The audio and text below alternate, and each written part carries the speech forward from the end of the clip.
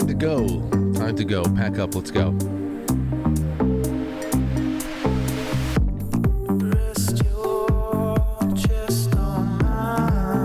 Okay.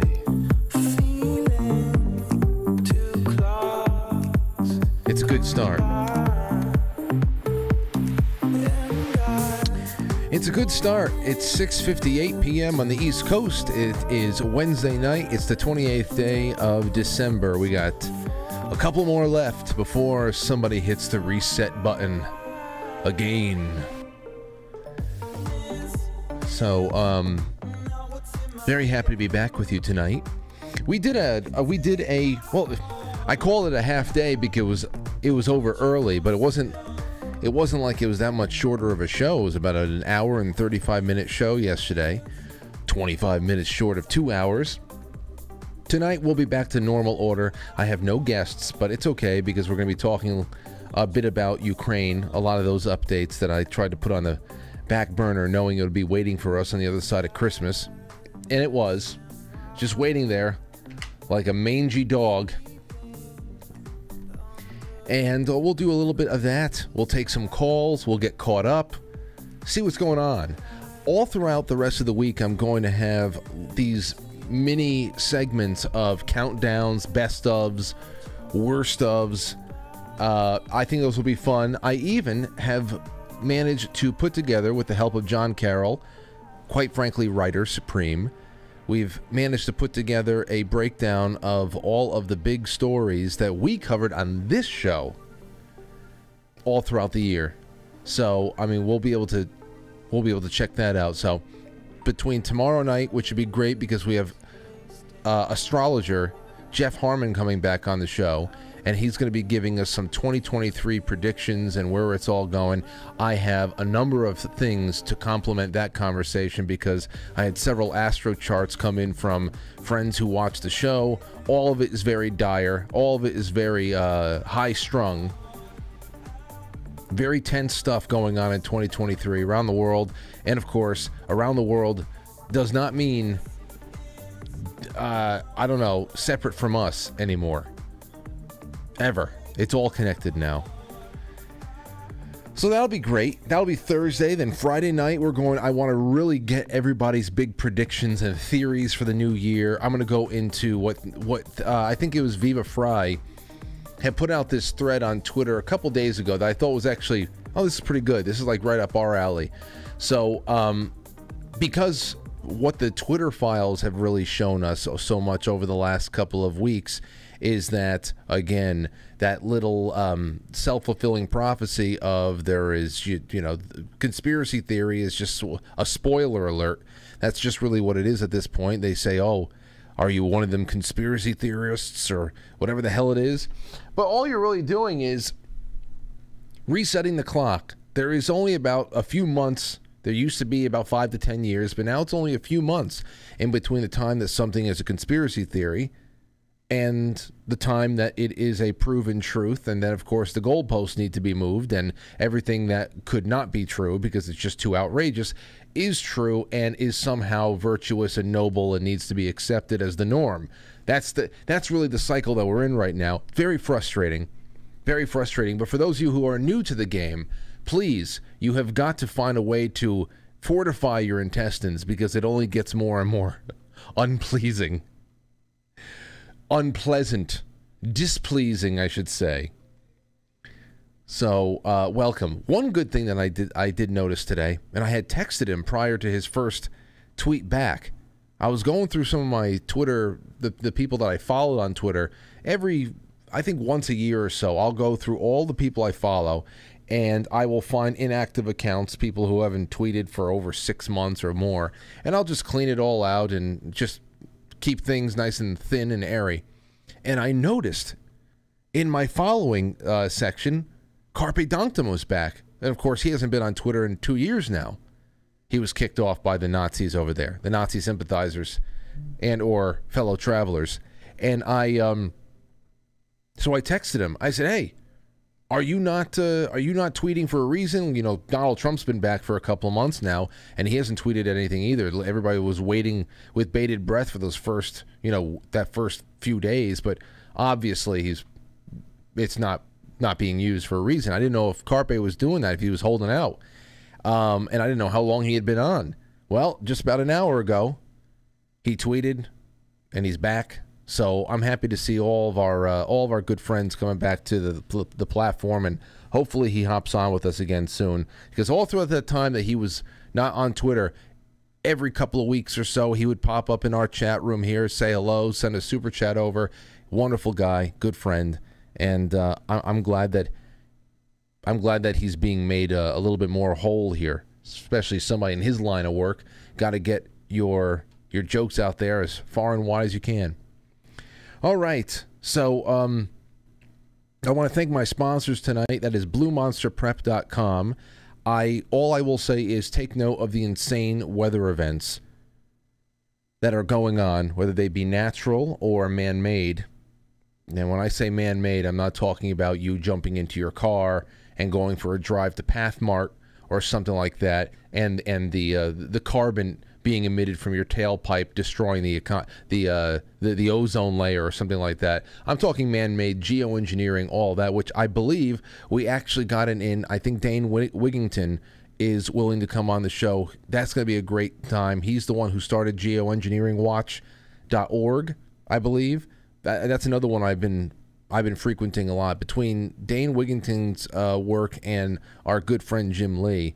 But it's the first time I would be bringing Dane on, and I'd love to talk to him about specifically this storm, this nationwide storm, what could contribute to it, and everything else. But these insane weather events, these natural things, these acts of God, they are the perfect reason why you should have a basement or a closet stocked with strategic supplies from Blue Monster Prep. That's a perfect reason. It doesn't matter if you live in a blue state or a red state and you feel that you're a little bit more secure in what's going on locally than being in close proximity to a big beehive of a city, social breakdown, all that stuff. You still got to think about natural occurrences. BlueMonsterPrep.com, they can set you on your way and get all your priorities in line. So go and check them out. Talk to Pat and Gina, and they will help you out. So there you have it. All right. I got my new copy of The Great Divorce. I put it up on Instagram. Where is it? Instagram. Boom. Hold on a second. Let me put it up on where are we? There you have it. I got it. The Great Divorce. I already have a copy of this, but as you know, I will use this as my book club copy, where I'll make all my lines and my notes and all that stuff. And then after book club is done, I will raffle it off and I'll give it away to somebody. And it's going to be a great way to start off. It's only 140 pages long. It is eloquently written. It is a very afterworld, afterlifey, heavenly way to start the year off, and I can't wait to do it with you all. So there is that. And then right after that, in March, we're going to be on with Jay Dyer doing Aldous Huxley's Brave New World. And away we go. All right. Another quick reminder before we get on with our grab bag over here. The December sponsor, that's for those who are monthly sponsors on either Subscribestar, Patreon, Squarespace, or Foxhole. That is this Friday. And that, of course, is a 5-gram bar of gold.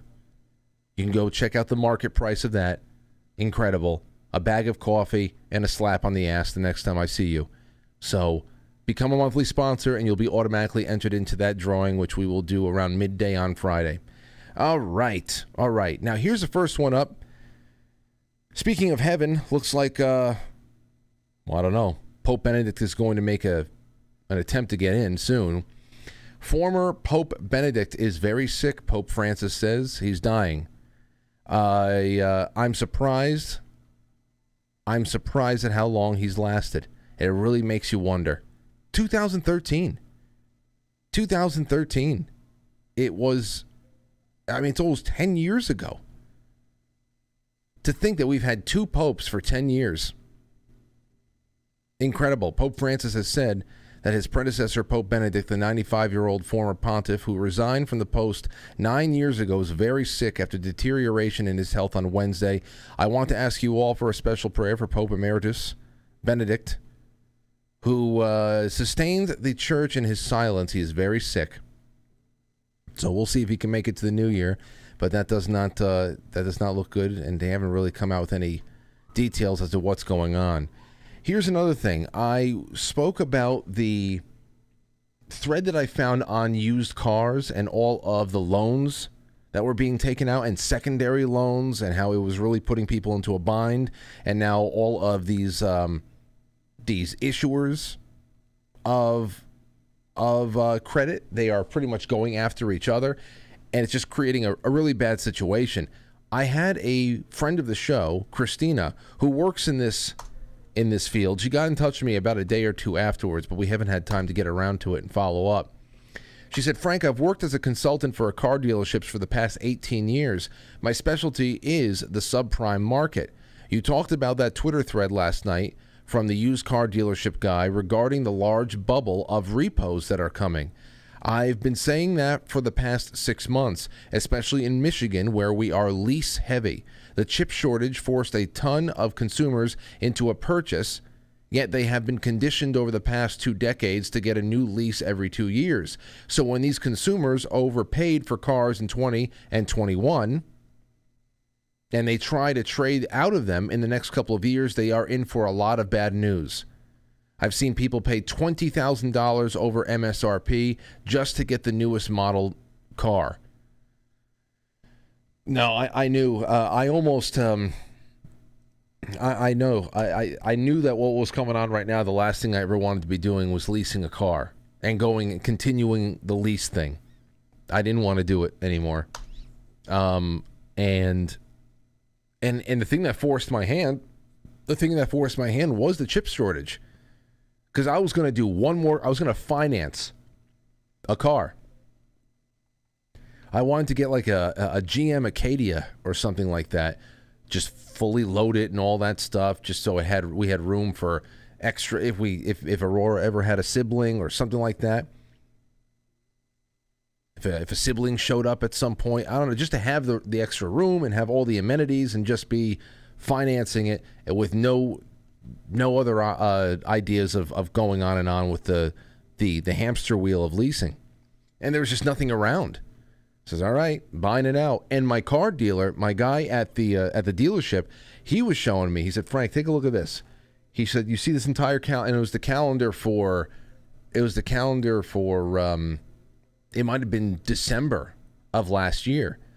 He said, everything on this calendar, and it was filled. These are all lease buyouts. Everybody was just coming to buy out their lease and just finish out their lease and own the car because A, there's nothing out there. B, the prices were out of control. So that was my little introduction, the peek behind the mirror or behind the curtain of what was going on. And then I started seeing threads like this.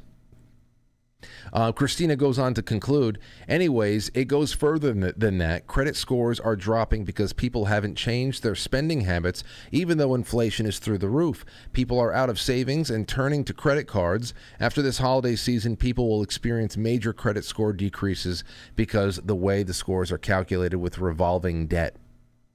And the worst part about that is it's counterintuitive. If you're a lender and you see somebody coming in with a subpar credit score, wouldn't you think that you would just reject them outright other than give them a loan with a higher rate? If they have a history of having any kind of trouble getting through a pay cycle without any kind of disturbance, why are you going to make it harder for this person who's also high risk, already, I should say, established as higher risk than other people? I never understood that. It's either, if you don't trust the person with a loan, no matter how big or small of a lender you are, I understand it. You have to assess risk however you assess it. But why are you going to give them a higher rate, which puts more pressure on them? I don't get it.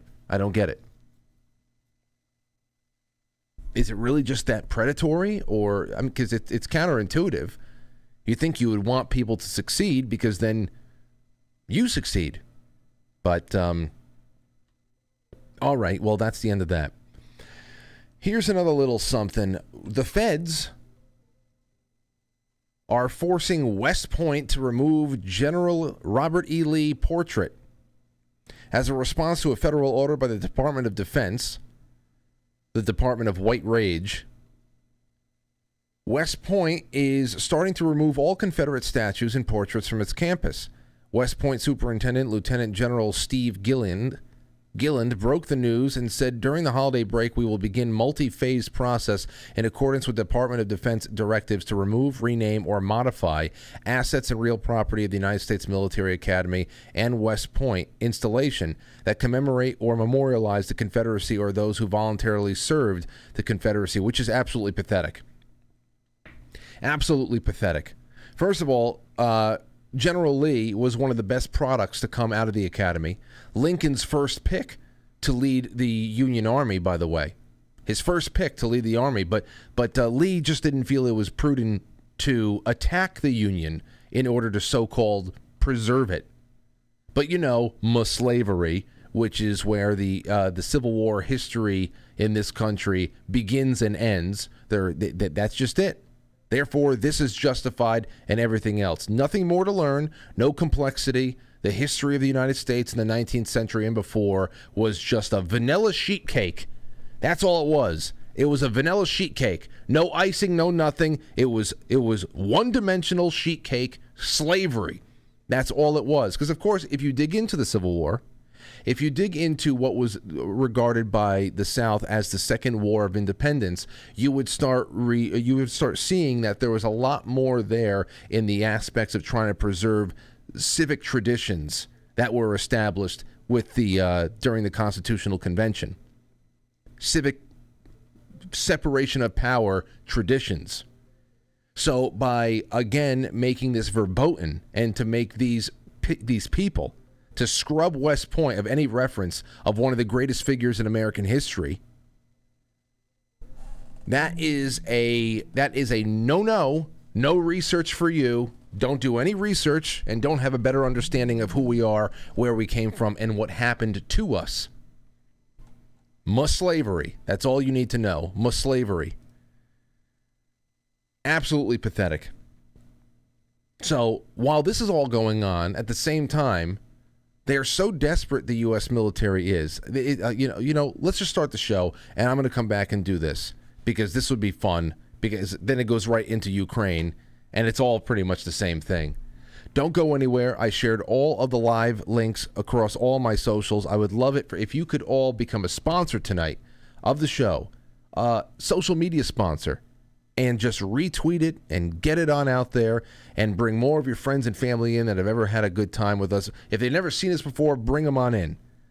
Be wonderful to have them on. And if you're watching on Rumble right now, make sure you hit that Rumble button, because unlike places like YouTube, when you hit that Rumble button, we really do go up in the suggested rankings on the website. And that would be a great help. So keep reminding each other, too, to rumble up over there, and we will be right back. Don't go anywhere.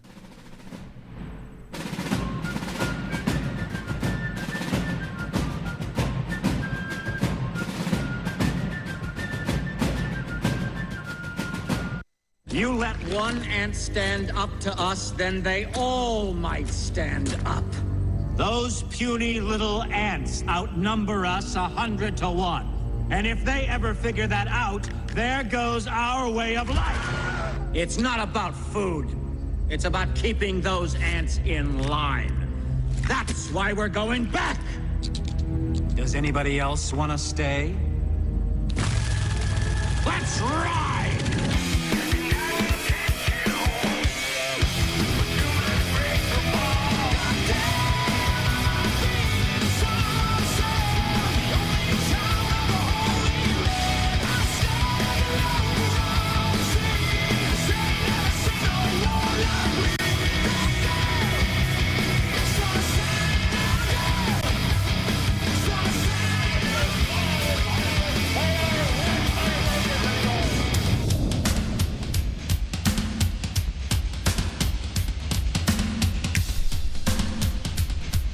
right.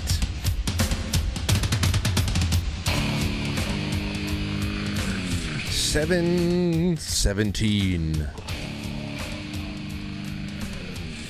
So what was I saying? Oh, so you got to go and scrub down West Point.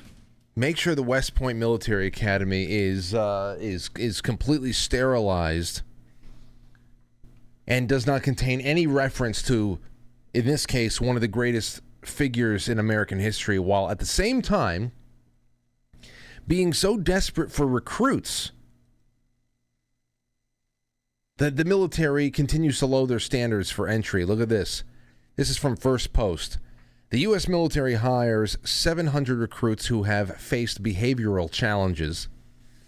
After revisiting its policy on which medical conditions bar applicants from joining services, the U.S. military, for the first time, has permitted 700 recruits with attention deficit hyperactivity disorder to enlist, according to a report. After revisiting its policies, in June, the military, which has been facing major recruitment challenges, I wonder why, said that those who had suffered from 38 different medical conditions could serve as long as they hadn't demonstrated symptoms nor required medication for treatment for 3, 5, and 7 years, depending on the condition. Oh, yeah? What about the people that you're turning, you're trying to attempt to turn it from boys into girls and girls into boys, using military funds to help people with their sex changes and all the upkeep that has to happen from there? Because, you know, they're not real vaginas, right? There's a lot of upkeep with a not real vagina. These conditions, which include congenital heart defects and tuberculosis, were previously automatic disqualifiers. Not anymore. The Pentagon stated that it will evaluate the performance of its new program in 6 months' time so that it has a year's worth of data to analyze. Look at that. Look at that. They tested this more than the other thing that they were doing to the soldiers for a while. We want to be cautious, said the Wall Street Journal report, quoted Army Secretary Christine Wormuth as saying about how the service admits those with mental health challenges. I think that we have to constantly be refreshing our approach and looking at conditions in this society. These changes come amid some of the Army's worst years for recruiting, and as military officials are debating ways to enlist qualified recruits who have been treated for mental health conditions. I was in the deli maybe about a month or two ago, and I keep running into all these older kids that I used to coach in Little League, and I hear, well, I'll be standing on line waiting to order some tomato salad, and I'll hear, "Yo, what's up, coach?" in this these baritone to bass voices. I'll turn around, so like they're 8 feet tall, like, "Yo, what's going on, man?" And we're hugging each other. Some of them are cops now. Some of them just got out of the military. I said, so you know what? You know, you did someone did 4 years, 8 years. So while you're out, you don't. He goes, I just didn't like, you know, I can't tell you how many now. Maybe about 3 or 4 of them went to the Army or into the Marines, and even said, I just the culture changed while I was in there. Like I got there just in time to have everything change so drastically while they were already there. Shit like this, they can just see the writing on the wall, what was going on, and this is just. I hate to say it because I know that it was a very proud thing, and still is a proud thing for a lot of people out there. Generations of Americans, it would be an intergenerational thing to serve. Very proud traditions, especially when you, especially from flyover country. Very proud. That's where many of our best soldiers came from. Says the service fell 15,000 recruits short of its fiscal 2022 goal, and it's now cut its goal for a total number of soldiers in fiscal year 2023 by an additional 15,000, suggesting that it sees longer-term problem, added the report. According to Army data, listen to this. This is a bigger physical reality here, aside from the cultural shift that's going on right now. According to Army data, only 23% of young Americans meet the physical fitness, health, and other requirements, and less than 10% of them are interested in joining the military. 75% off the board. 75%. That is what, think about that. And of the 23% who could actually meet the physical fitness, that's not even to say that they're in peak fitness form, but they just have not been deconditioned to the point where they can't pull anything off, that they have something to work with. Of the 23%, 10% are interested in joining the military. My God. So, I mean, they're taking General Lee out of West Point. And we are, and look at this, the standards for entry are getting lower and lower and lower. And it's not just to avoid being called ableist, ladies and gentlemen. As you can see here, we're completely deconditioned and getting unhealthier by the year. But also, it must be getting harder to encourage the strong men that you need to attract in order to form an effective killing force, because that is what a military is. It is the only thing a military is for. It's for killing things. It is not, I mean, this is just the way it is. It must be very hard to get that kind of attention from the right recruits when all we do is insult strong men, opting instead, putting out these things like the lesbian recruitment cartoons. You saw those? You remember those? Now, I don't have a problem with lesbians, nor do I have a problem with cartoons. But China and Russia are appealing to men who want to lay it all on the line for honor and glory in the battlefield and protecting the precious women and children in their lives. They are appealing to what men usually respond to, especially in a military sense. And we're talking about diversity and how Sarah has two daddies. That's what we're talking about over here. Now, I would rather stay home. I would rather stay home and protect the people in my life who appreciate me. I would rather protect them directly than go to fight for an organization like that, to go serve as a planetary brute squad member for the PSYOP machine. I would not want to be a part of that. So yeah, the military has a big problem. But thankfully, we have largely outsourced most of our fighting these days to cocaine-fueled Ukrainian battalions and ISIS. But only for a short while, of course, because eventually we'll have to send in the BDSM cavalry, where all of our brave generals will ride other men into battle. Men with heart palpitations, dressed in leather horse costumes. That's it. They'll all have the leather horse heads on, and they'll be getting ridden in by the generals. There you go. We'll be yearning for the days of drone warfare and sending in ISIS as a proxy force. All right, and then we have this. Now we are into Ukraine territory. Let's start it off right here. Special Forces Insider. This is from Zero Hedge. The CIA is directing sabotage attacks in Russian territory. This is from antiwar.com. The CIA has been using a European NATO country's intelligence services to conduct sabotage attacks inside of Russia since the February invasion of Ukraine. Investigative journalist Mac Murphy reported on Saturday, citing unnamed former U.S. intelligence and military officials. Now, it's good to get some corroborating reporting on this, but we've known this for a time now, because just like everything else, the New York Times and everybody else are gleefully reporting that drone strikes and other things. There was a couple of Ukrainian quote-unquote naval victories at Russia's expense that was blatantly bragged about by corporate media as being helped along by American intelligence. Geolocation. We know that Starlink and Elon Musk had a great is a great tool that's been used by the NATO brigade out there since the beginning of this war to triangulate Russian forces and cause some problems wherever they can inflict them. So I understand we have an unnamed former U.S. intelligence official or officials, and you say, oh, well, that sounds like ABC's reporting.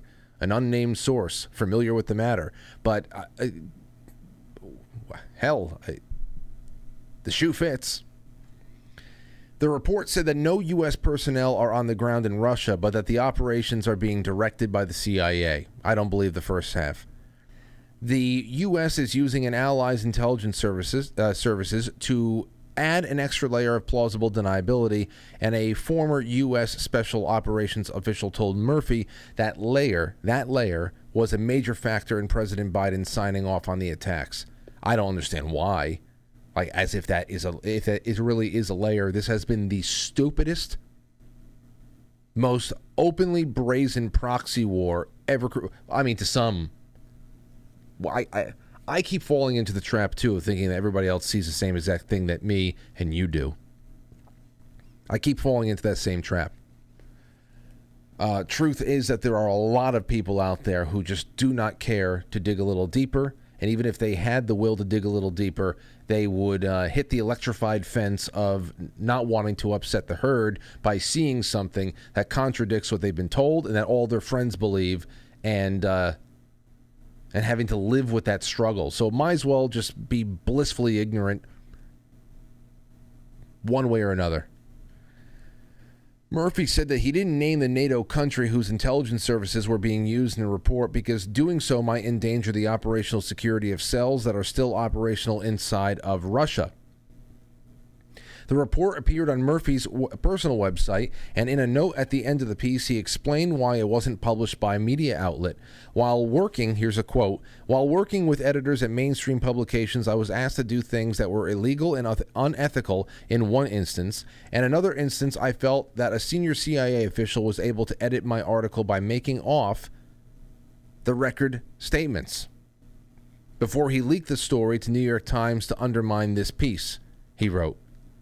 According to the report, the covert campaign inside Russia has been years in the making. Two former military officials said that the NATO country's spy services had hidden a cache of explosives and equipment in Russia more than a decade ago, and some of the gear has been used recently. A former U.S. Special Operations official and U.S. person briefed on the campaign said that the CIA didn't get involved with the NATO country's operations inside Russia until 2014. The first time sleeper cells entered Russia that were directed by both the CIA and NATO's allies' spy services was in 2016, and more entered the country in the following years. The NATO ally provided the undercover operatives with stories to explain their presence in Russia and documents to back them up. The report said that around the time Russia invaded Ukraine on February 24th, the NATO allies' spy service activated its sleeper cells inside Russia using covert communication, and they were ready for orders on what targets to strike. This is inside Russia.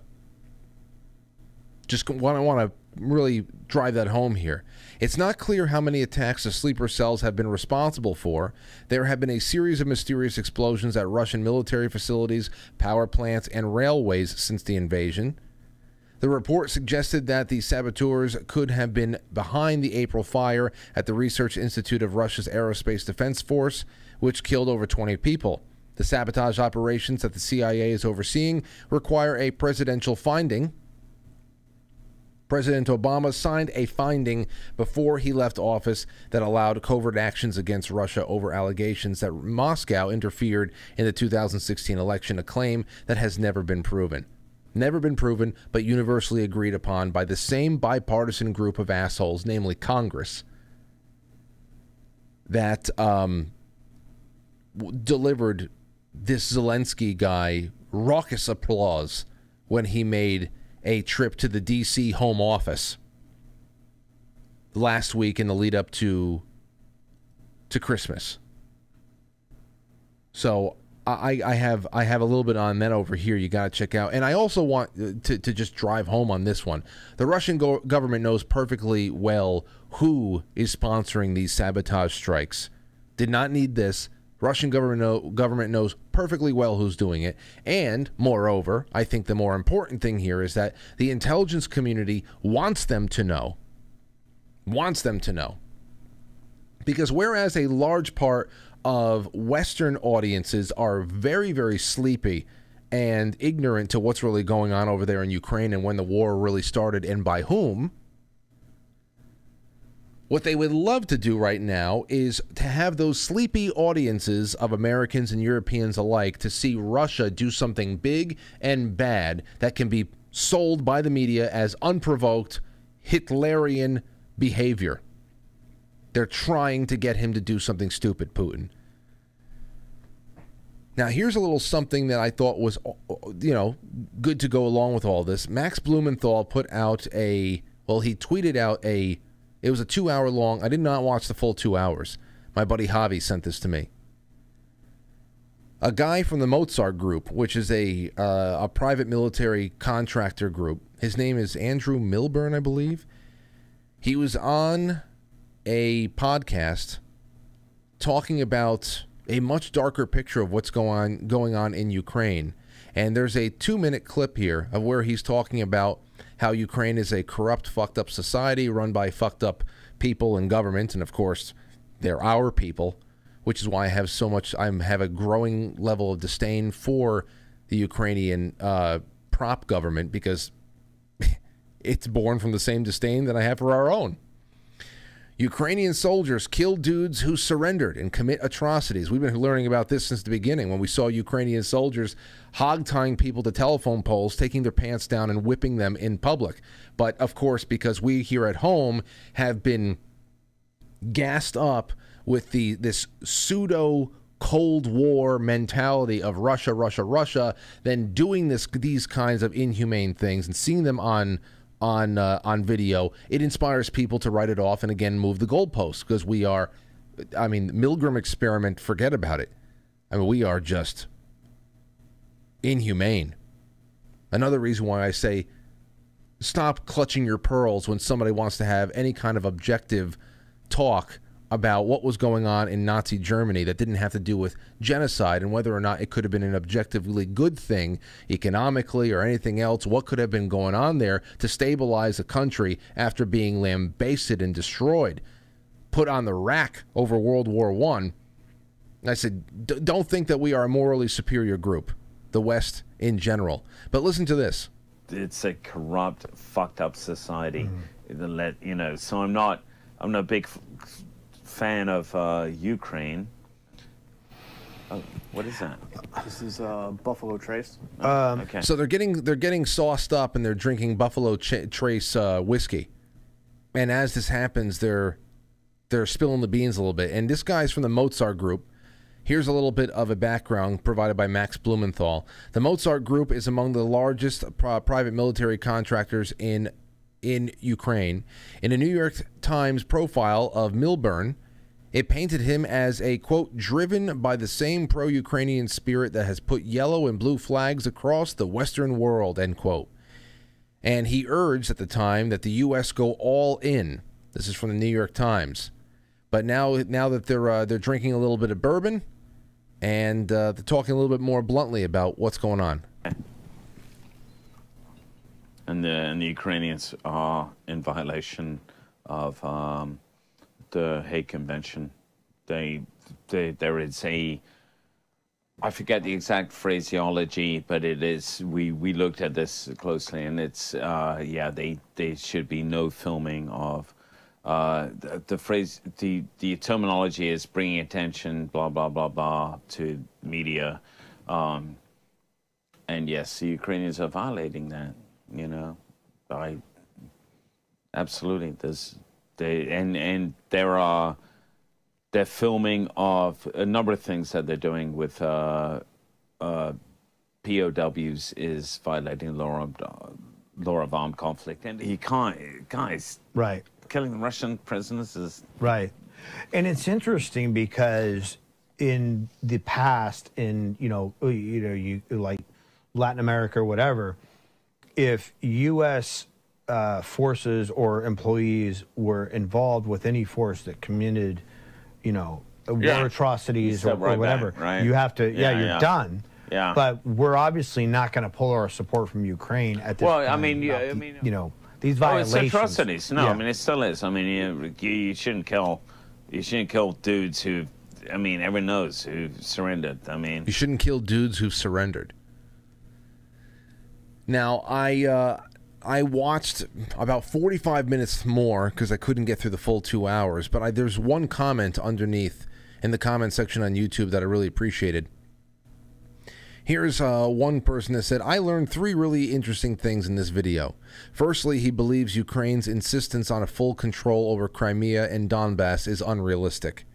And that is, of course, the only thing that the Zelensky guy keeps saying it needs to be returned in order for war to end. And that's just really words coming out of a person who thinks that the bottomless pit of money is going to go on forever. Money and bodies and bullets. Just give me warm bodies. Because that's another thing that he says somewhere in this, I forget where it is, that the casualty rate on the Ukrainian side is somewhere around 70 to 80%. We've been reporting on that a long time. A long time, how the casualty rate is obscene. But why don't we know that? Well, this commenter very succinctly puts it later on in the piece that they just wrote here. Hold on. The second is, he states that Ukrainian propaganda may be undermining their own cause with a mantra of hatred toward Russians. If you want people to defect or surrender, you can't turn it into an ethnic conflict like Yugoslavia. And thirdly, he says Ukrainian control of information and journalists is skewing the media reporting, which is reinforcing tactical mistakes and foreign skepticism of the Ukrainians. These are all really interesting observations that haven't been discussed much elsewhere, but they ring true to me. Yeah, they do ring true to me as well, and I think that media reporting is especially where we are. If you have not been curious in how it's being covered by people like, I don't know, the Saker blog. I love going there, peeking in on the MOD, anything that's come directly from Russia, peeking in on people like Patrick Lancaster, who is on the ground out in Ukraine. He's put his life on the line to show you different things. If you haven't been following Patrick Lancaster on YouTube or wherever the hell else he is, I don't know if he's been allowed to stay there. That's something else too.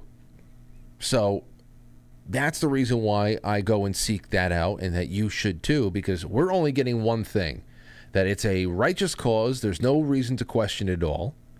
They deny they being our controllers, they deny any play in this from the beginning, but we are just opening up the treasury and dumping all the cobwebs out for this. And of course, there is no updates except the Ukrainians continue to keep winning. They continue to keep winning. They have been winning since February, ladies and gentlemen. Winning since February, but they need more money and they need more troops for some reason. It's all bullshit. And Zelensky came to D.C., the Home Office, for a little bit of PR and to sell his timeshare. And this was Tucker Carlson from December 23rd. Word for it. Take our word for it. Ho, ho, ho, ho, ho, they laugh. And they clap like seals. But here's the interesting. Almost every person in the room clapped like a seal. So no matter what that man said, send me more money, I command you, send me more money, we're taking care of it the most responsible ways. They applaud, all of them, almost like they have to. Now, there are 435 members of the House of Representatives, and they're Republicans and Democrats. And famously, they don't get along and they don't agree on anything. They can't even pass a budget because they disagree on everything, very bitterly. And yet, when a foreign leader shows up in cargo pants to tell them lies and give them orders, they all applaud. That's pretty weird behavior in a democracy if you think about it. The fractious debate we hear so much about doesn't exist. And in fact, looking at the screen last night, it didn't really look like a democracy, to be honest. It looked like this.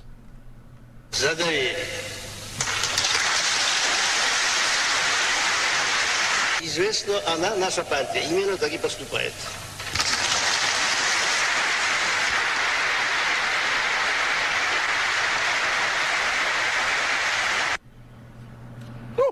Yes, good point. Good point, sir. Ooh, we're so pleased you're here. Throw your foreign flag on the dais and we'll applaud more.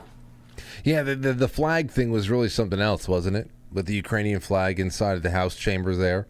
And the across the board, the unanimity of the support here. Here's a couple of seconds of Zelensky selling his timeshare to everybody. Thank you very much. Thank you for both financial packages you have already provided us with and the ones you may be willing to decide on. Your money is not charity. No, we know it's not charity. It's a business investment.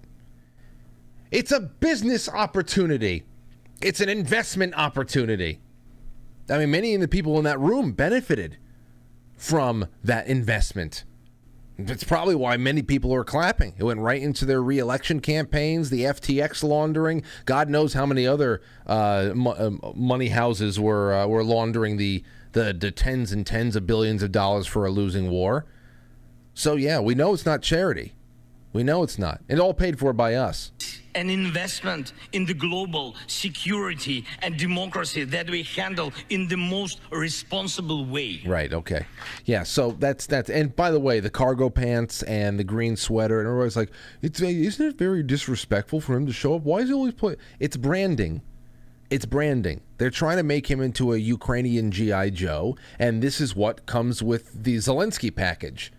You get the green sweater. He looks like he's always about ready to jump back into the war zone, even though he's running around doing photo ops with his wife and in subways and receiving golden dildos from Sean Penn.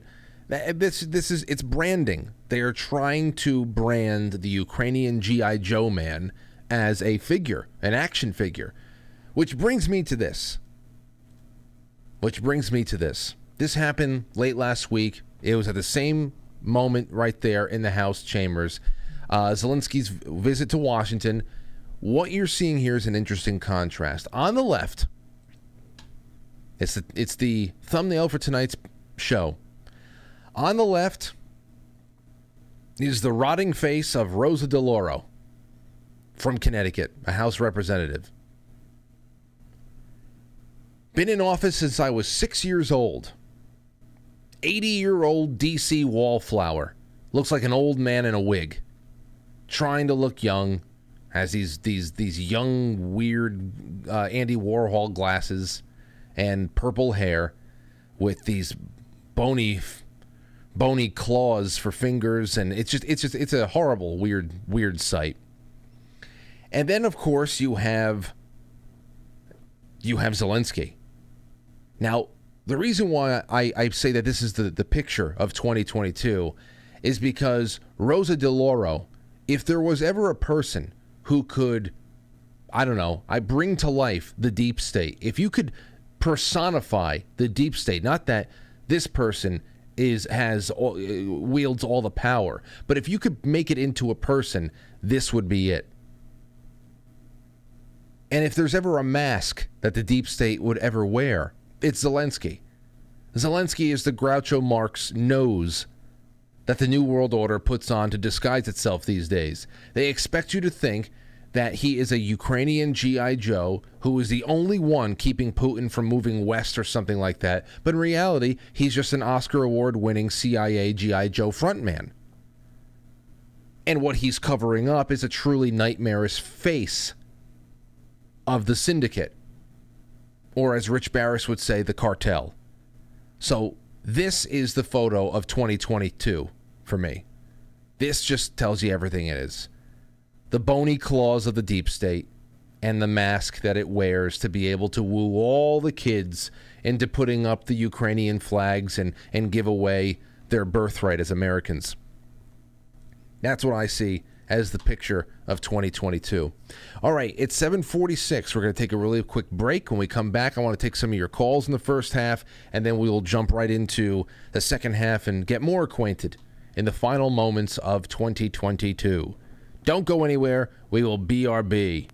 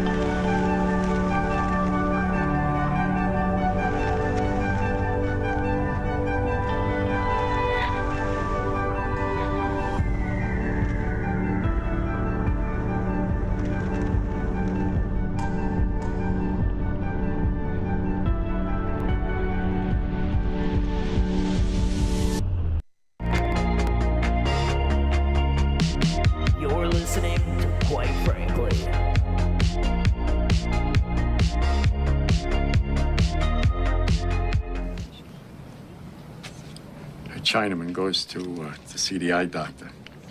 After the exam, the doctor says, I know why you're having trouble. The Chinaman says, why? Doctor says, you have a cataract. The Chinaman says, no, I have a Lincoln Continental. You don't get it? I get it. He drives a Lincoln. What?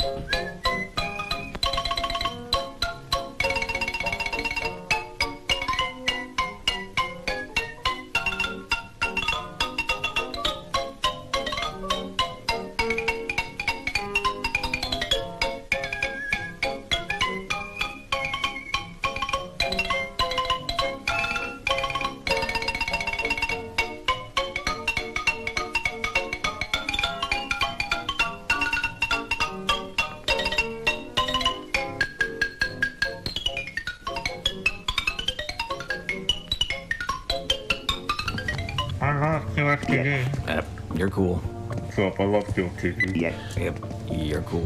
What's QFTV? Did you say what's QFTV? Miss, you're gonna need to go over there and watch QFTV Mondays, Wednesdays, Fridays, right after Quite Frankly. Yeah. Oh, you're definitely cool. Only on QuiteFrankly.tv, powered by Foxhole.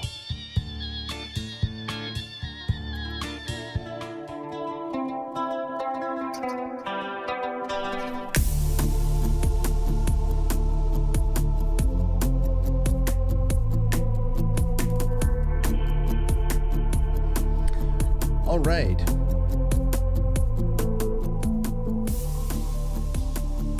Okay, we have a couple of minutes. We have about 10 minutes. Then we're going to go on a little bit of a music break for the intermission. But let's take some calls. 914-595-6953. 914-595-6953. Or you can jump into the Quite lobby, all of the voice chats on Discord. I still have the Woolly Mammoth line up there in Discord. I gotta change that. Jeez Louise, Frank. What have you done? So you can call in with whatever you'd like. Whatever you noticed. Tonight, it's been a pretty singular topic, just for ease, because it's been a little bit of time since we've been able to catch up with this. But we'll get into your super chats after the intermission concludes, and away we go. I'll take a call from Javi. Javi from Houston. What's going on, Javi? It's good to hear from you again. Hey, what's going on, brother? How's it going? It's going well. It's going well. I mean, you actually sent me this bourbon-fueled podcast, and very interesting stuff there. Thank you for sending that over. So what are your thoughts tonight? So, right, the encapsulation in the comments basically broke down to 2 hours, but to hear him actually say that stuff, like, wow, that shit was nuts. That dude's a Brit, but joined the Marine Corps like a private and made it all the way to lieutenant colonel. He was actually the founder of that Mozart group. But he's basically saying that the goddamn Ukraine government controls all the media, so the Western media just eats it up. They don't ask questions. They don't say shit. It was because most of the people are afraid. He's also by the way, he's also the gentleman that said only 70%, not even 70% of the weapons that get sent there get to the front lines of the Ukrainian soldiers. And like the way they integrate their civilian sector, who receive fucking 5 days of training from Americans, then they push them into the Ukrainian units. The Ukrainian units essentially put them in the front line as cannon fodder, and then they're still getting their asses handed to them. Oh, dude. Overall. Oh, you know, that's another thing that people are forgetting, because I would say that would have to have been somewhere around April or early May that we started getting a lot of the video blogs that were being uploaded from Ukraine, from American and European volunteers who went in there thinking that they were going to be joining some sort of a well-organized operation, and meanwhile they were pretty much being sent on suicide missions with no unit cohesion. Nothing was going on, and they were trying to get the hell out of there. And then they realized that they were in many cases at first trapped, because they didn't want anybody leaving and talking about the conditions over there. And it was so much more than, okay, well, this is a ragtag group of rebels against a hulking Russian force. It was systemic, really systemic problems, and much more uglier themes that they were talking about there too. Those videos stopped coming out a long time ago. It was a couple of weeks. There was like a window of a couple of weeks that American volunteers were sending back videos saying, you know, we are getting messed up over here, and I almost got killed the first day. People were getting killed, and then everybody stopped reporting on it. You remember that? Right, and that's exactly because he basically said the Ukrainian ability, any kind of command and control signal, that the Ukrainian leadership is just so fucking garbage, so inept. They don't really have like a West Point or, you know, those kinds of things where you have officers that are trained in maneuver warfare and amphibious assault, and, you know, pretty much they're basically winging it. And then the Murphy, the guy that does the podcast, his last name is Murphy, and he was basically like saying, so all these reports that Ukraine's winning and this and that, he was like, I would caution, his exact words were, I would caution against saying that, because he was like, their ability to counterstrike is pretty much garbage. He was like, if the Russians leave, they'll fill the void, and then the Ukrainians are telling the Western media that that's a great victory.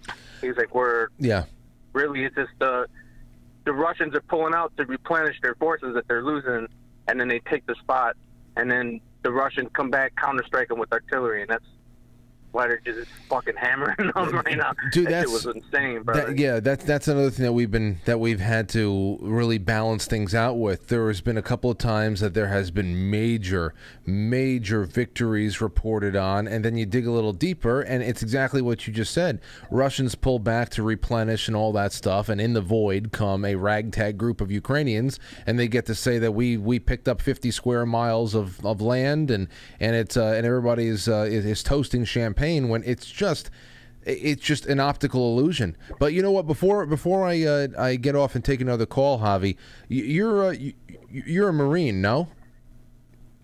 Correct. Yes, sir. Were you in to be able to see? I know that the Marines were pretty good at preserving their culture a little bit longer than the rest.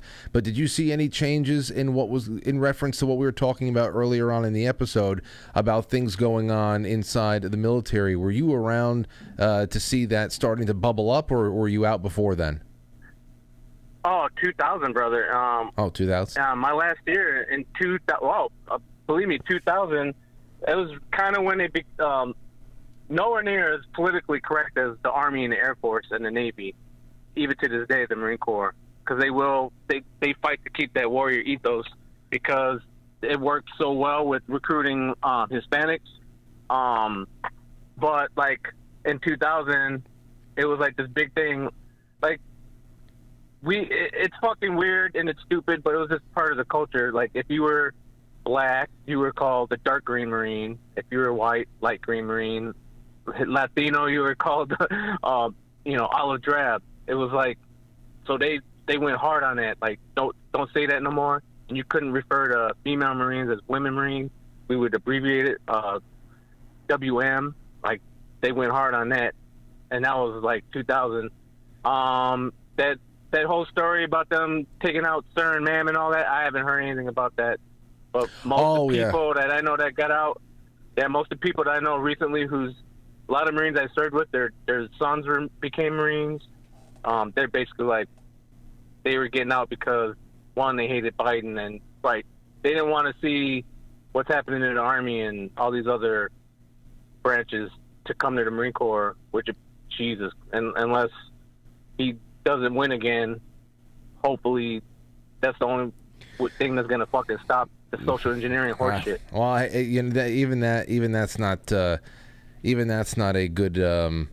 Even that's not something that's just like, oh well, hopefully he wins again, and we have 4. What the hell is 4 years really going to do? You're around for 4 years, you get a reprieve, and then what? Somebody flushes out all the leadership and goes back to right where it is.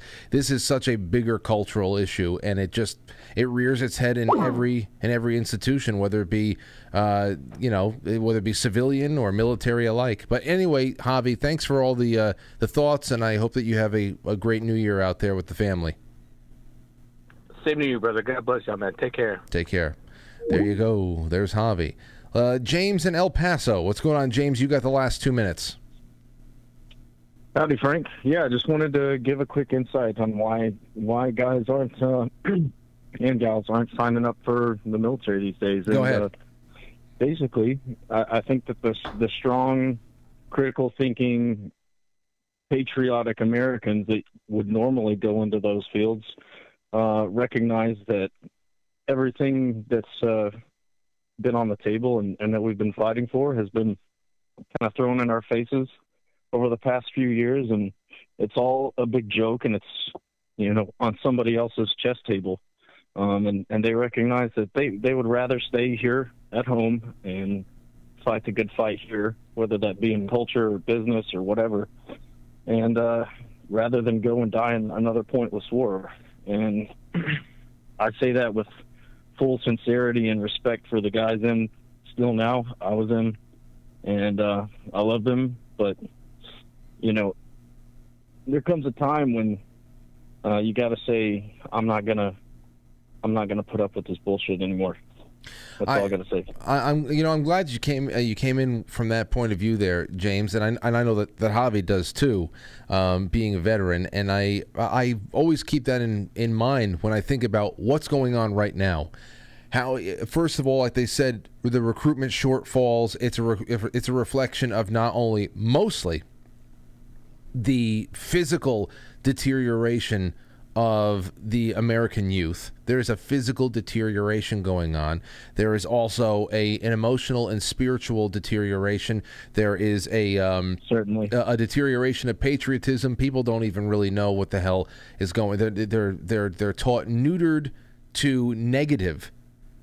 So neutral to negative American history. I don't even know why anybody would be able to recruit the fighting spirit to go out there and enlist in this nation's military if only I would have to imagine for what they get from their family and from what kind of education they have brought upon themselves, or if they just are brought up in a healthier part of the country.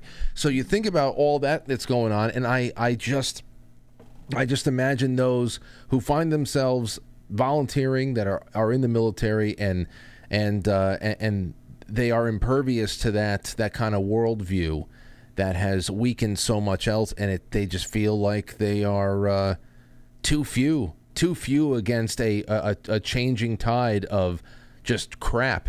And I just hope that sooner than later they come home and they are able to just dedicate their protective powers and strengths to their family and their communities, because that's where we really need everyone at this point. I would, if I had. Sir, I completely agree. Yeah, I appreciate you. It's got to come from within, and like I said, I love all of our service members, and I respect y'all. Thank you for what you do, and thank you for what you do here on the home front. Frank, you're a good man. Well, thank you, James, and Happy New Year. Okay, there you go. James from El Paso. Well, 8:02. All right, we're going to take a little bit of a break. It'll be a little bit more of an extended break. I'm going to play a track, another original track that was released here by Anthony back in August, Swimming Through Air. And I'm going to play it tonight because this song, I listen to about 3 or 4 times a day now. Because if we have to get into a car and go anywhere, the first thing Aurora does and says, first she tells me, Dad, sit and drive. As I'm putting her in her car seat, she says, sit, drive, come on. And not in a very demanding way, in an invite. Sit, And then the next thing she'll say is, play Antony's song. So she wants to hear Antony's song, and now she's been saying, play me and Antony's song. And the reason why she says me and Antony's song is because she says that she's playing the piano, that Anthony's singing, and then that Daddy is playing the drums. So sometimes she says me and Anthony song, Daddy song on the drums, and she'll go through it. And you'll hear in the right after this awesome little interlude in the middle where you just synthesizers and drums and all that stuff, and then comes out of that break and the saxophone comes in. Anthony had gotten a saxophonist to come in and lay down a really cool solo, but Lauren and I were driving around. It could have been Christmas Eve or something like that, and we're driving around, and of course we have to play the song again, because she then she says, when the song ends and I put something else on, she goes, no, play it again, and then she says, only Anthony's song. That's the only thing she wants to hear. But I saw her the other day, because I told her every time there's a change in instrument or a change in time or anything like that, I tell her what the instruments are and what they do and all that. And I said, it's a saxophone. I turned around just to take a peek at her, and she had both hands like this in front of her mouth, like she was playing the saxophone too. And I said, Lauren, she's doing it. She's doing the saxophone. It's just awesome. So I'm playing Antony's song, me and Antony's song right now for you, Swimming Through Air. And we will be right back with some more of your calls and some other fun stuff on this Wednesday night, the 28th of December. Don't go anywhere.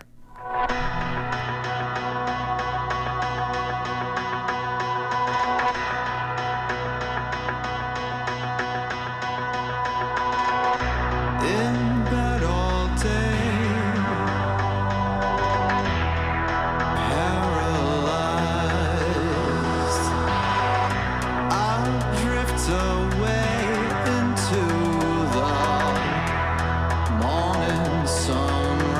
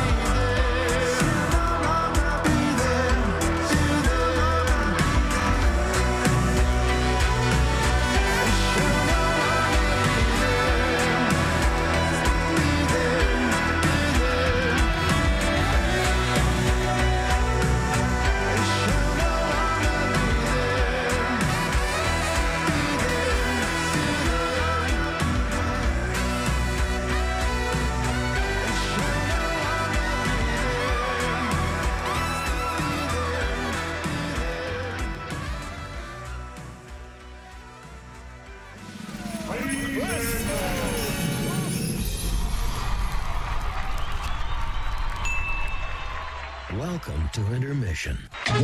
We'll be right back.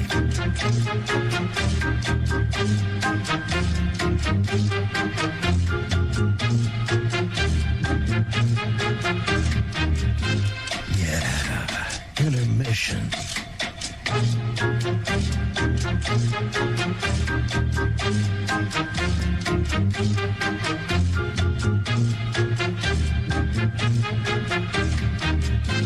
Yeah, intermission.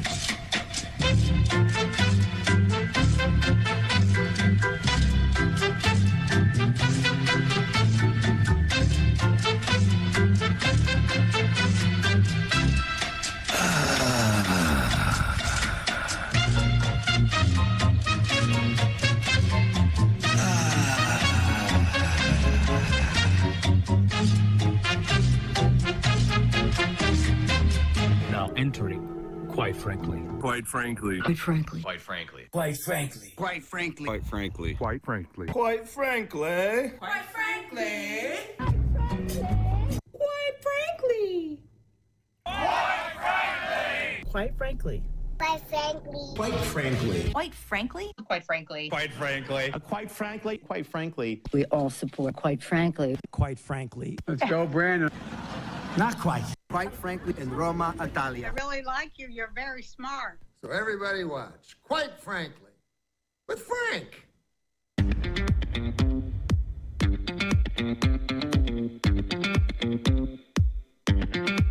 Quite frankly.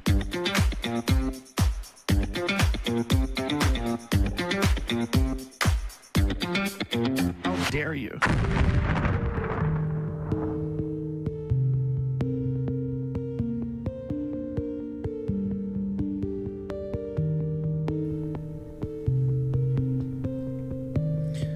Okay, did everybody play along with their saxophones at home? All the children out there do that? Okay. So you could form a band with your cousin Aurora someday.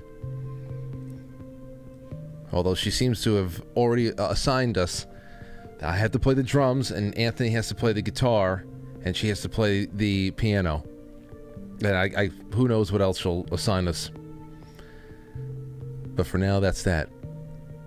Okay, I would love to jump into our super chats. And again, ladies and gentlemen, the best way to support the show right now is by sharing it, by liking it, especially if you are on Rumble. Hit that Rumble button. It, unlike other places, it'll help move us up the suggestion list. And perhaps we'll get some organic traction. People who have never seen us before stumbling upon us. How does that happen?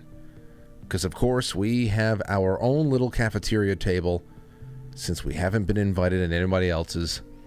And that's just the way it is. I like the people sitting at our table, though. I really love it. I think we got a great table. And I'm happy with that. So, who do we have? Who do we have? Napkin is the first one up. Says, well, dye my hair blue and call me Marge Simpson, because I love you, homie. Keep it up. Oh, thank you. That's nice. That's really nice of you.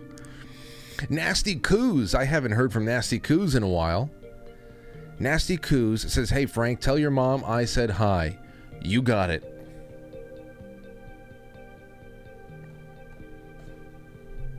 Let's see. And that is from Gino yesterday, but I got that when it came in. All right. Over to Rumble. Everybody's having a good time there. Thank you, everybody. Oh, look at all those Rumbles. Great. We got about 1,000 people watching on Rumble alone. It would be great to get those Rumbles. Hit the little plus button underneath the video. Let's get that up to 700 right now. We can definitely do that. No doubt about it. It's one little click, and it helps in such a huge way. And over to Foxhole, which, remember, it is Wednesday night, so it is Rabbit Hole Wednesday. I know I've been thinking about a couple of films that I want to have on Monday night's show. Monday night after hours. We definitely need Scent of a Woman now after last night. There was another one I was thinking about today I should have written down. It'll come back to me. It'll come back to me. Keith S. sent over a cookie. Thank you. Doodah Man says, thanks for the Christmas movies this weekend, Frank. You are welcome. You are welcome. And I saw a great amount of people in and out of that chat room, a lot of viewership, a lot of red pills that were given on the foxhole, and I kept putting it out periodically on Telegram and on Twitter and elsewhere, and I'm glad that people were able to just sit back and know that it's going to be a constant stream of good stuff. And thank you again to Abe and Josh and Cody for the network upkeep and putting those playlists together, because it was very the only thing that we did not slip in there that I regret is, unlike last year, I forgot to put the pilot episode of The Chosen in there, the nativity episode, the pilot. When I saw that actually every time I've seen that, there's no getting around it. I get choked up. It's so well done. I don't know how many, biblical films I've watched in my life and people doing the nativity, but there's nothing as well done as The Chosen with the nativity. It, I don't know. It's like heart stopping, for me at least, and I have not been vaccinated. So Robert Sarnes says, "Oh, thank you so much." Robert just jumped into a bronze tier subscription over there on Foxhole. You know what that means? It means that he is going to be getting Sunday live stream unlisted links sent to him in email. It's going to get priority messaging with me. And also having his name put into the monthly subscriber giveaways, which this month will enter him into a chance to win some coffee and a gold bar. A 5-gram gold bar. But not only that, book club. Because those are if you want to be part of the book club, make sure that you are at least a sponsor for as little as $1 a month through the quitefrankly.tv, because whereas I will upload all of the book club sessions after we're done with the book, those people who get the unlisted links, they're subscribers to the show and sponsors of the show. No matter how small the tier is, everybody gets in. So there you have that. Robert Sarnes, thank you so much. Says, quite frankly, is the antidote for the deep state's Kool-Aid. Well, that's very nice of you to say. Secret Weapon says, thanks, Frank. Thank you, Secret Weapon, and thank you, Sean Joe. All right. So let's go and let's take a little bit of time. I'm going to leave the lines open. We'll take some calls, but I'm going to read one last thing here on the Ukrainian end, since the title of the show is Symphony of Destruction, which is what they're trying to bring us into. A destructive 2023 symphony. Let's hope that our better nature prevails. But take a listen to this. This is from Julie Kelly, our friend at American Greatness. Got to get her back on in the new year, too. The headline is Traitors. A picture, they say, is worth 1,000 words, but there are only a few profane words to describe the obscene scene as two women closest in line for the presidency hoisted the Ukrainian flag from the dais of the House of Representatives while swooning over Ukrainian President Zelensky as Congress cheered on December 21st. This appears to be the first time in history the flag of another nation essentially flew inside of the U.S. Capitol building. Quote, they asked me to bring this flag to you, to the U.S. Congress, to members of the House of Representatives and senators whose decisions can save millions of people, Zelensky said, even though the opposite is true and many more have died. Before handing the flag to House Speaker Nancy Pelosi and Vice President Kamala Harris, this flag is a symbol of our victory in this war. End quote. But even more telling and sickening was the image in the same photo of a House staffer wearing a black face mask, standing silently, eyes cast downward behind a tri-folded American flag and a shadow box as a celebration ensued. The unintentional contrast said it all. Our once thriving and free country is slowly dying at the hands of frauds, crooks, and cowards, and they're not even trying to hide it from us. They are flaunting it. After 2 decades of gradually amassing power and control under the ruse of national security, the ruling class is exercising that power in a ruthless way. Zelensky's address to a joint session of Congress, his second this year, symbolizes how the regime is actively working against the interests of the American people. While Americans struggle to pay for gas, Zelensky traveled to the United States in a U.S. Air Force plane accompanied by an F-15 fighter jet. Government officials literally rolled out the red carpet for Zelensky when he landed before he enjoyed a full-blown motorcade to the White House. As Zelensky entered the House chambers, they should have given him an Uber. He's supposed to be a man of the people, right? With his cargo pants and his green sweater. They should have called him an Uber. But no. You need to understand. This is the costume that our G.I. Joe is wearing. But he's far more important. He's combat ready at any moment.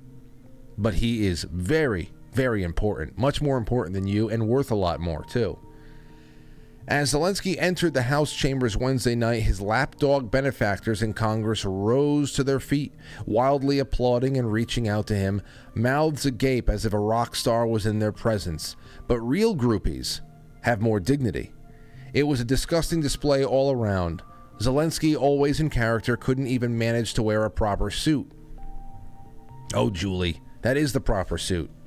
His attire, of course, didn't matter as long as his costume had lots of pockets. Zelensky is set to receive $47 billion more in U.S. tax dollars when those same slobbering lawmakers pass a $1.7 trillion government spending bill this month, bringing Zelensky's total grab to $100 billion and counting.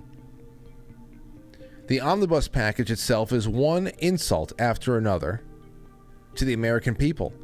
As Representative Dan Bishop from North Carolina detailed in a December 20th tweet thread, generous funding to secure the borders of other countries is included in the bill, with little more than crumbs to protect our southern border, now dangerously wide open to human smugglers and drug runners. Billions more will be spent to promote gender equity, fight structural racism, expand access to abortion, and construct buildings and parks named after House Speaker Nancy Pelosi, retiring Senator Richard Shelby, and former First Lady Michelle Obama, among others. Perhaps the most outrageous provision in the bill is a hefty budget hike for the Department of Justice. Attorney General Merrick Garland, who spends the majority of his time and resources targeting Donald Trump, his associates, and his supporters, will receive a nearly 10% raise next year, bringing the Justice Department's annual budget to $38.7 billion. More than $212 million is earmarked to hire almost 100 temporary government lawyers to help prosecute January 6th protesters, a caseload now nearing 1,000 Americans, with promises to add another 1,000 more. The Federal Bureau of Investigations will get $569 million more next year, as that agency's budget exceeds $11 billion for the first time. Garland and the FBI Director Christopher Wray, who's still around,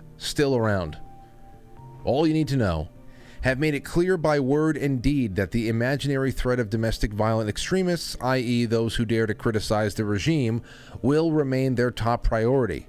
This means more pre-dawn FBI raids of Capitol quote-unquote trespassers, more indefinite incarceration for those awaiting trial, more prison sentences for non-violent offenses, more misery, more destruction of constitutional rights.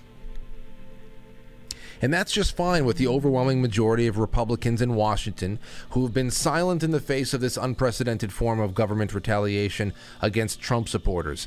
In fact, outgoing Senator Roy Blunt explained that the Justice Department really needed the big funding boost by saying, quote, "I've always been for prosecuting anybody who violated the law on January 6th, Blunt told NBC News this week, and there are like 800 cases already, so I can't imagine that they don't need some extra money.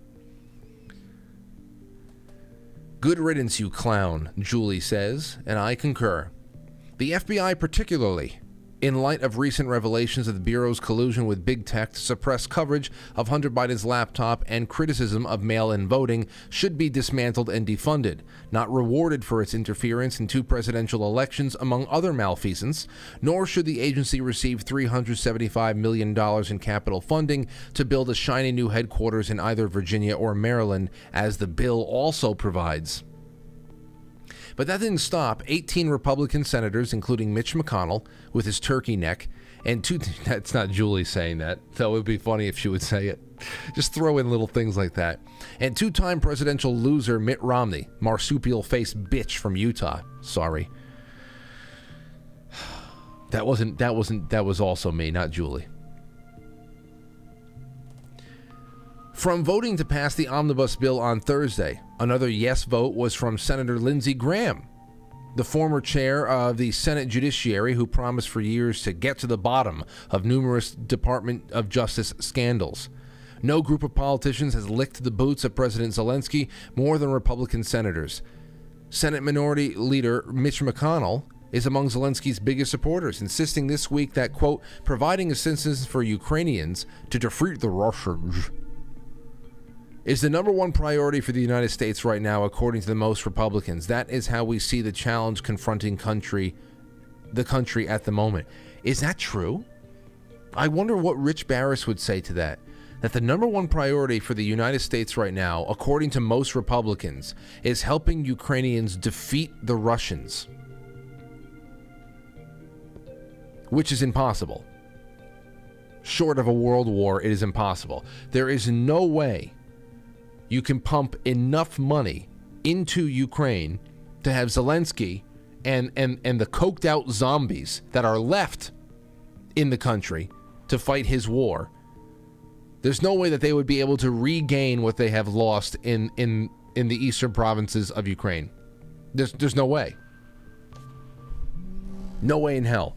Unless you enlist and recruit the entire world to come in and go to war with Russia, which would be a thermonuclear exchange. So it is ridiculous. It's ridiculous. And Mitch McConnell's an asshole. He's an evil asshole. And I just wish more Democrat types, liberal types can hear shows like this. I really wish. I wish that they had the stomach to listen a little bit longer than 10 minutes to get the nuance of the argument and see that we have so much more in common than you think. We all see the same problems, by and large. Not on the social issues, of course, with your gender-bending nonsense. That's just cult conformity practices.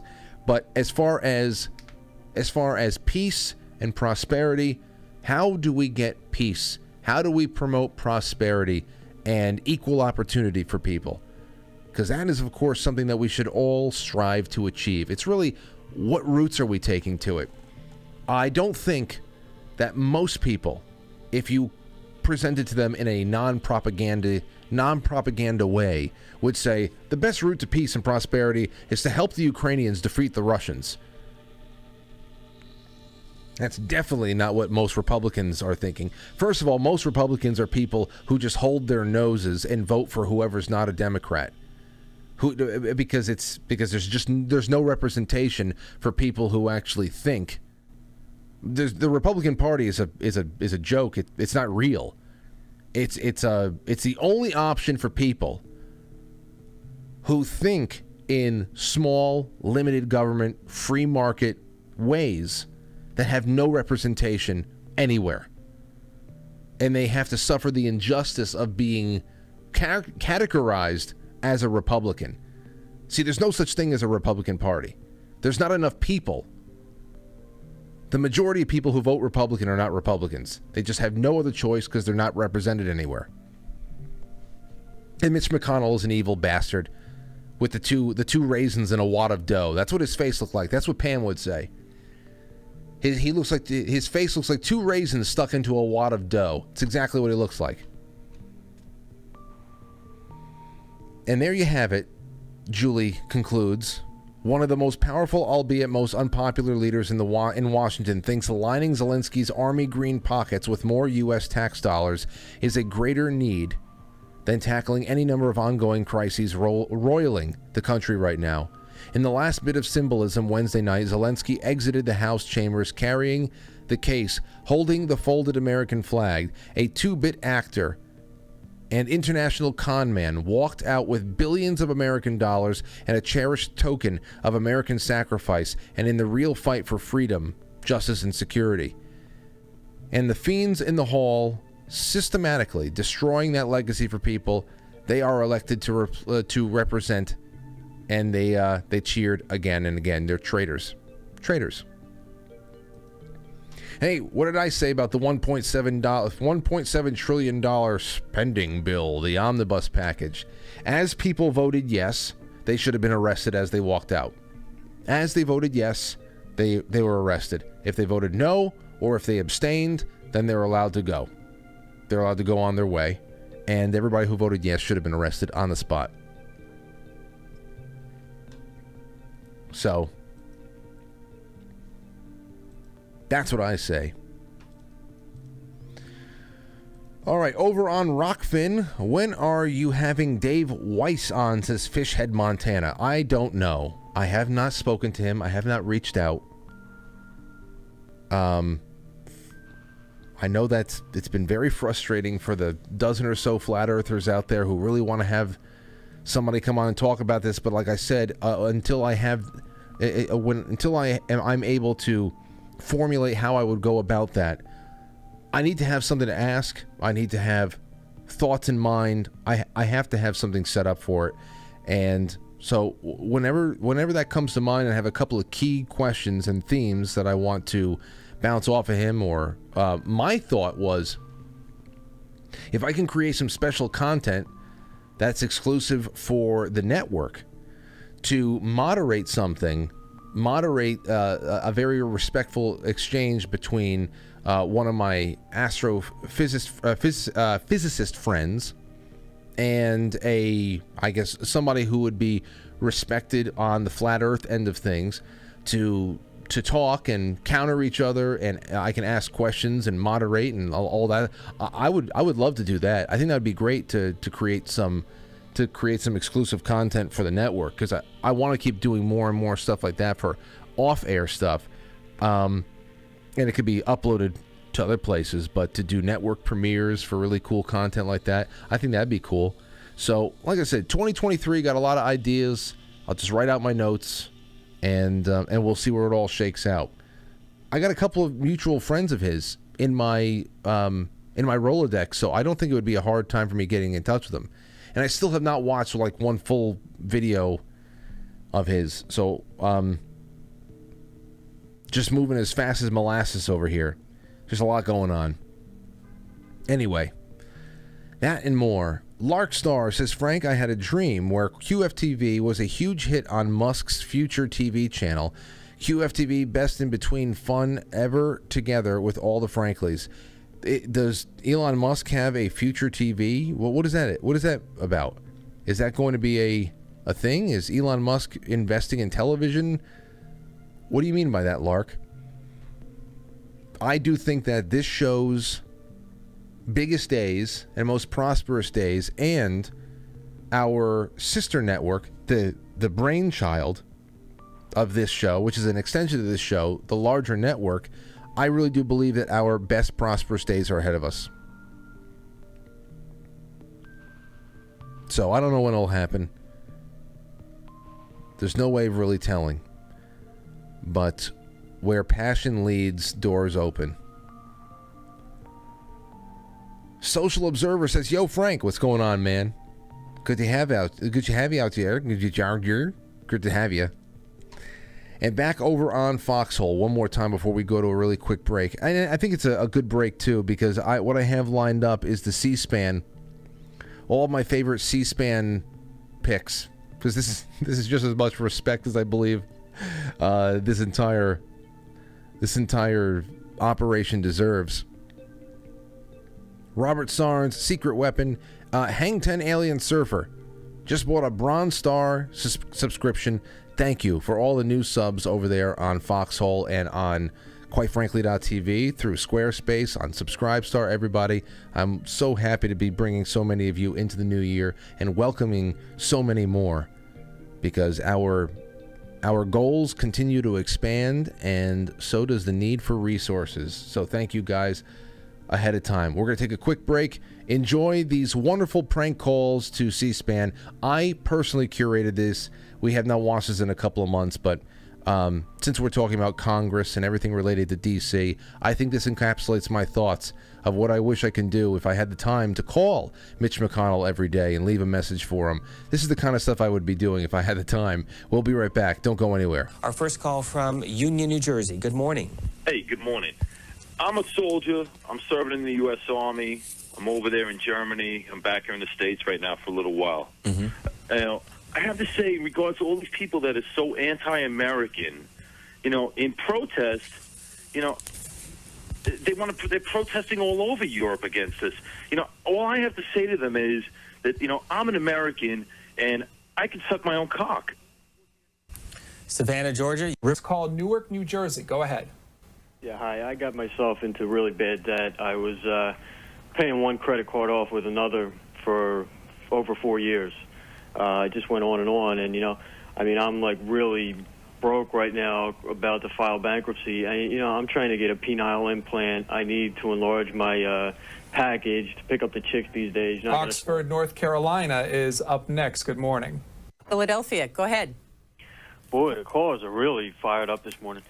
I just want to say I have a really big penis. I can suck my... Let's go next. It's really very unnecessary. Next, we go to Washington. I'm sorry, Brooklyn, New York. Go ahead. Hello. You're on, ma'am. Go ahead. Can I ask you a serious question? How big is your cock? Baltimore, Maryland. Good morning. Illinois. Good morning. Good morning, guys. How you doing? First, I would just like to say that, thank you to the bat right there for just, with all the persecution and all the stuff that's been going on, and you guys have not been getting a lot of fan service as far as things go, and I just really want to thank you for sticking through it and keep doing your job and, keep doing what you do, despite, a lot of people really not liking it. And as far as that goes, I would really just like to give you a nice big fuck. McLean, Virginia. You're on the Washington Journal. Troy, New York. You're on the Washington Journal. Go ahead. I would just like to thank you for taking my call, number one. And number two, you should go fuck yourself. On the USA... Jim is joining us from Freeport in the Bahamas. Good morning to you. Welcome to the program. Hi, good morning. And good morning, Mr. Satter, too. I think everybody remembers a few years ago when there was that war in Chechnya with regards to the territorial integrity of Russia. And especially seeing the protests going on right now, it could really lead one to ask the question, Mr. Senator, do you have a circumcised penis? Okay, I apologize. We've had some callers who have gotten through, and we apologize for that very much. Go to Clarence Democratic Line in Jacksonville, Florida, and hear what he has to say. Hi, Clarence. Hi, good morning. It's good a very exciting day here in America, the New Hampshire primary. I think it's very interesting to see how different this race is from previous races when you look at the amount of personality that you see in the Republican field. Herman Cain with his 999 plan, Rick Perry with his oops, Michelle Bachmann with her very hairy vagina. Oh, excuse me, that was totally inappropriate. And we're talking about the candidates and what's going on in New Hampshire.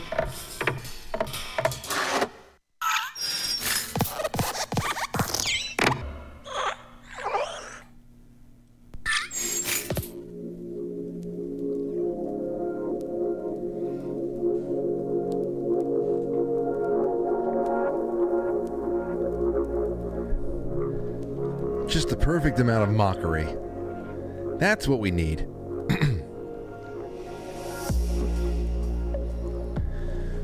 Okay, I have a couple of things I want to bring up, and then we will go and open up the lines in the last 20 minutes here.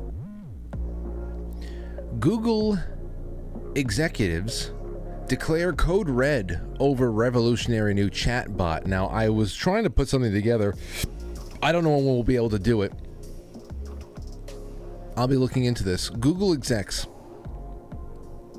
are talking about this experimental chatbot called ChatGPT, and this was released about 3 weeks ago, and people were really having a lot of fun with it. When asked questions, it gives relevant, specific, simple answers rather than spitting back a list of internet links. It can also generate ideas on its own, including business plans. So if you ask this chat, make me a business plan for I want to become a florist at home. I want to get some funding, and you want to become a florist. You want to open up a flower shop. It will generate a business plan for you in seconds. It can help you with Christmas gift suggestions, vacation ideas, and advice on how to tune neural network models using Python scripts. Some even think it may supplant Google's search business. The New York Times reports the following. Although ChatGPT still has plenty of room for improvement, its release led Google's management to declare a code red. For Google, this was akin to pulling the fire alarm. Some fear the company may be approaching a moment that the biggest Silicon Valley outfits dread, the arrival of an enormous technological change that could upend the business. For more than 20 years, the Google search engine has served as the world's primary gateway to the internet. But with a new kind of chatbot technology poised to reinvent or even replace traditional search engines, Google could face the first serious threat to its main search business. One Google executive described the efforts as make or break for Google's future, said the New York Times. ChatGPT was produced by a research lab known as OpenAI, which employs technology and knowledge that Google and many other companies have helped cultivate. In fact, the core technology behind ChatGPT was developed by researchers at Google, which is why I really don't think there's a great panic. This is probably just, introducing new phases of whatever the hell they're trying to bring us toward.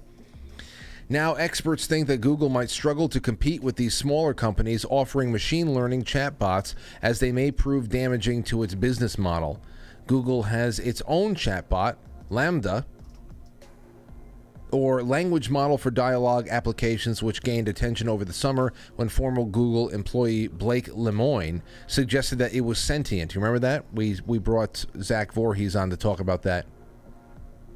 That said, the Silicon Valley giant may be reluctant to deploy the new technology as a replacement for its search service because the chatbot AI may not be able to deliver digital ads as effectively, something that accounted for 80% of Google's revenue last year. That and the CIA, all the money that they're making in selling drugs. No company is invincible. All are vulnerable, said the University of Washington professor Margaret O'Mara, who specializes in the history of Silicon Valley. For companies that have become extraordinarily successful doing one marketing-defining thing, it is hard to have a second act with something entirely different. Oh, you mean like how Facebook is falling off the face of the earth after rebranding itself as Meta? But then again, I really do believe that they're planned metamorphoses. I really do think they're all planned. You can say, well, the old Facebook is dead and gone. It has been dead and gone, but it's really about what is going to come out of that cocoon and how is it going to serve the new world. What's more, AI chatbots may not be telling the entire truth and can produce answers that blend fiction and fact due to the fact that they learn their skills by analyzing vast troves of data posted to the internet. If accuracy is lowered, it could turn people off to using Google to find answers. Well, I mean, that's just hilarious in itself, because this is what we're coming to realize as it is about going to the internet and going to places like Google and any other search engine that is run by the same kind of worldview and algorithms as Google, that have hundreds. I mean, did you see that? Where the hell was this? It's the latest. The latest of the. Hold on, I'm gonna go on. Here we go. The latest from Name Redacted. This actually might not have been. This was from December 26th. There could have been something a little bit newer here. Google currently employs at least 165 people in high-ranking positions from the intelligence community. Google's trust and safety team is managed by 3 ex-CIA agents who control the misinformation and hate speech portions of the company. And here's the other breakdown. 27 total other CIA that could be found. FBI, 52 agents that are working there. NSA, 30. DHS, 50. And National Intelligence, 6. Okay? So we're talking about hundreds of people that could be dug up that are actually holding public and visible office space at places like Google. And they're talking about how ChatGPT could harm the trustworthiness of all of these search engines and the news that is aggregated there and the way that it's ranked and all that stuff, even though we know that the way that the news itself is provided. I love how they say that chatbots may not be telling the entire truth. They can produce answers that blend fiction and fact. That is what news is. That's what news is. God knows how much of the news that we are reading is generated by AI already. Like we were talking about, it might have been 2021, early 2021, when we saw these huge troves, dozens upon dozens of articles that were supposedly syndicated from USA Today, but they were syndicated to local markets, and they were all saying the same thing about increase in gun crime. The articles were exactly the same, except location was swapped out and a couple of other regionally identifying factors of each of the articles were swapped out for something that would be more regionally grabbing for people in like places like Kansas and Illinois and whatever the hell it was. And we were stumbling upon dozens of these. Of course they were being generated by something that was non-human. They were all being published within the same 48-hour span. They were the same exact article with only regionally identifying markers being swapped out to make them more applicable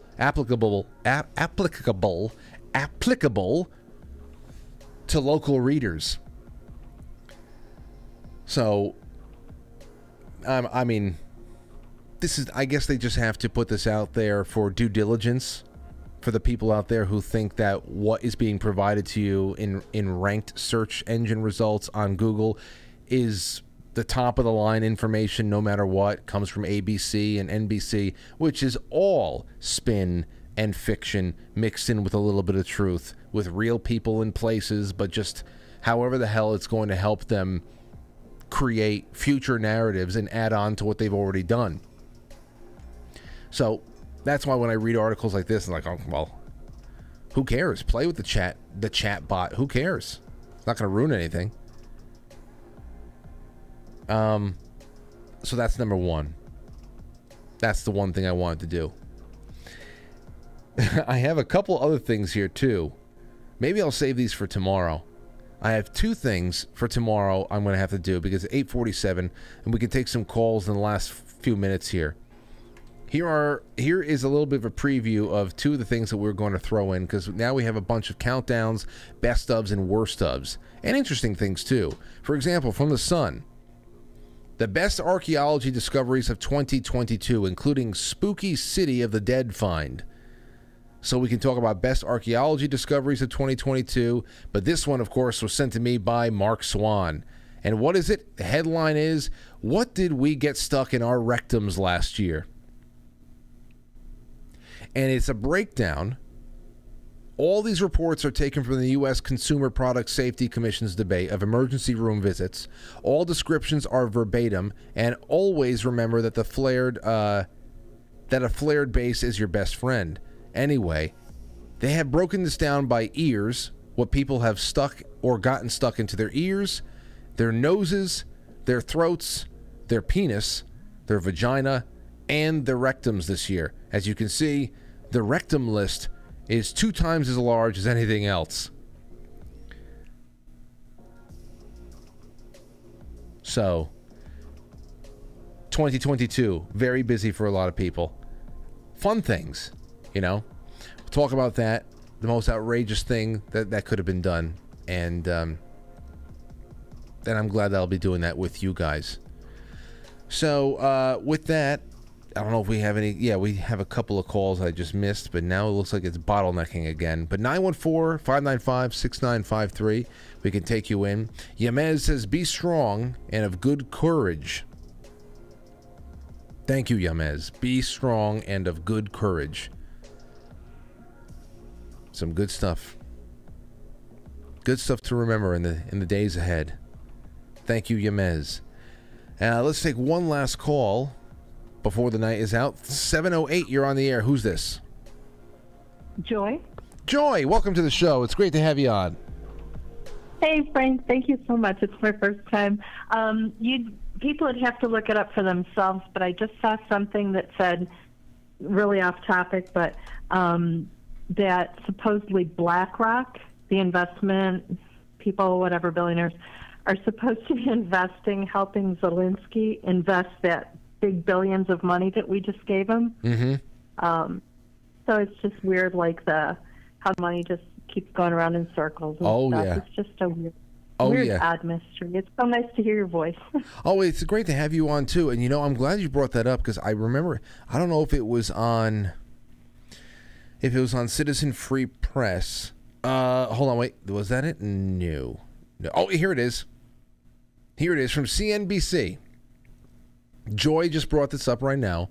Zelensky, BlackRock, and I didn't know that Zelensky's last name is spelled with 2 Y's. Is this a Mandela effect, or did they just start spelling? It could be. I just noticed that recently too, and it just seems like they've been in talks for a while, supposedly, even before he knew he was getting more money. So I don't know. I want to look into it further. So I always say to people, don't take somebody's word for it. Look for yourself. But thanks for everything, Frank. Oh, well, thank you, Joy. And I have you stored over here, so next time you call in, I'll just be able to say, hey, Joy, what's going on?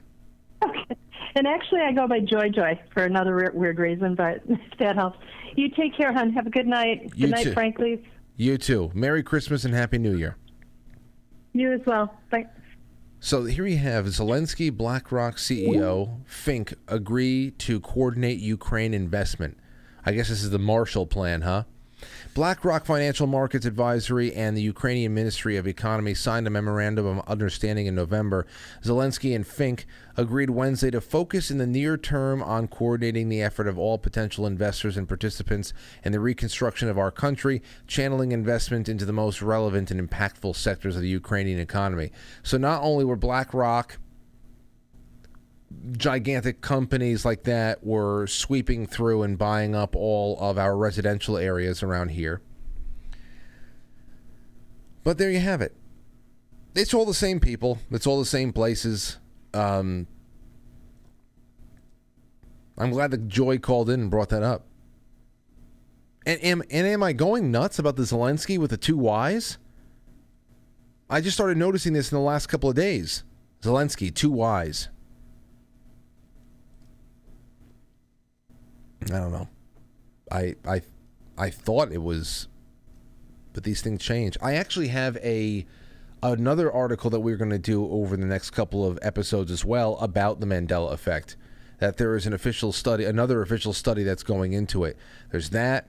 There is a memory and attention deficit study that we're going to be talking about soon too. A lot of great stuff, and our guest list for January is getting better and better too.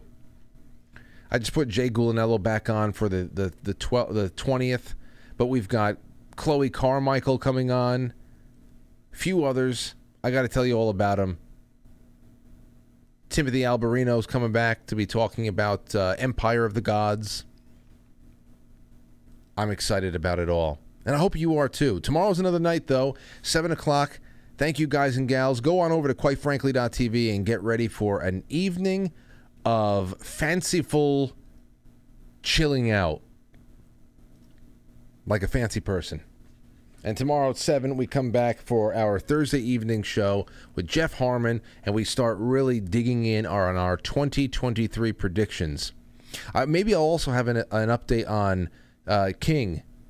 King told me today, hey, guess what? I made myself a cameo so people can buy videos and I can give greetings or choose somebody out or something like that. So I think King is on Cameo now. I think that's going to be interesting. That'll be great. Great holiday gifts, birthdays, good for all occasions. If you want a video from King on Cameo. But that's that. We'll talk about that more tomorrow. Thank you for everything tonight, ladies and gents. And I'll catch you on the flip side. Email the show, become a monthly sponsor, and get your books ready for book club. C.S. Lewis, first one up in January. Talk to you soon. I'll catch you on the flip side.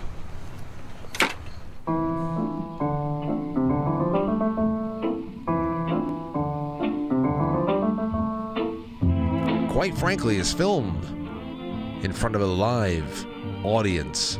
And now our super chatters, starting with Yemez, Napkin, Nasty Coos, and Gino from the other night. Thank you to Fishhead Montana. Thank you to all of my wonderful friends on Rumble. That includes Social Observer, Larkstar444, and our wonderful friends on Pilled. I'm releasing the scratching as we speak. I will see you over there on QuiteFrankly.tv in the cozy chat room for the rest of the evening, and I hope that you can join us. Talk to you soon. Good night.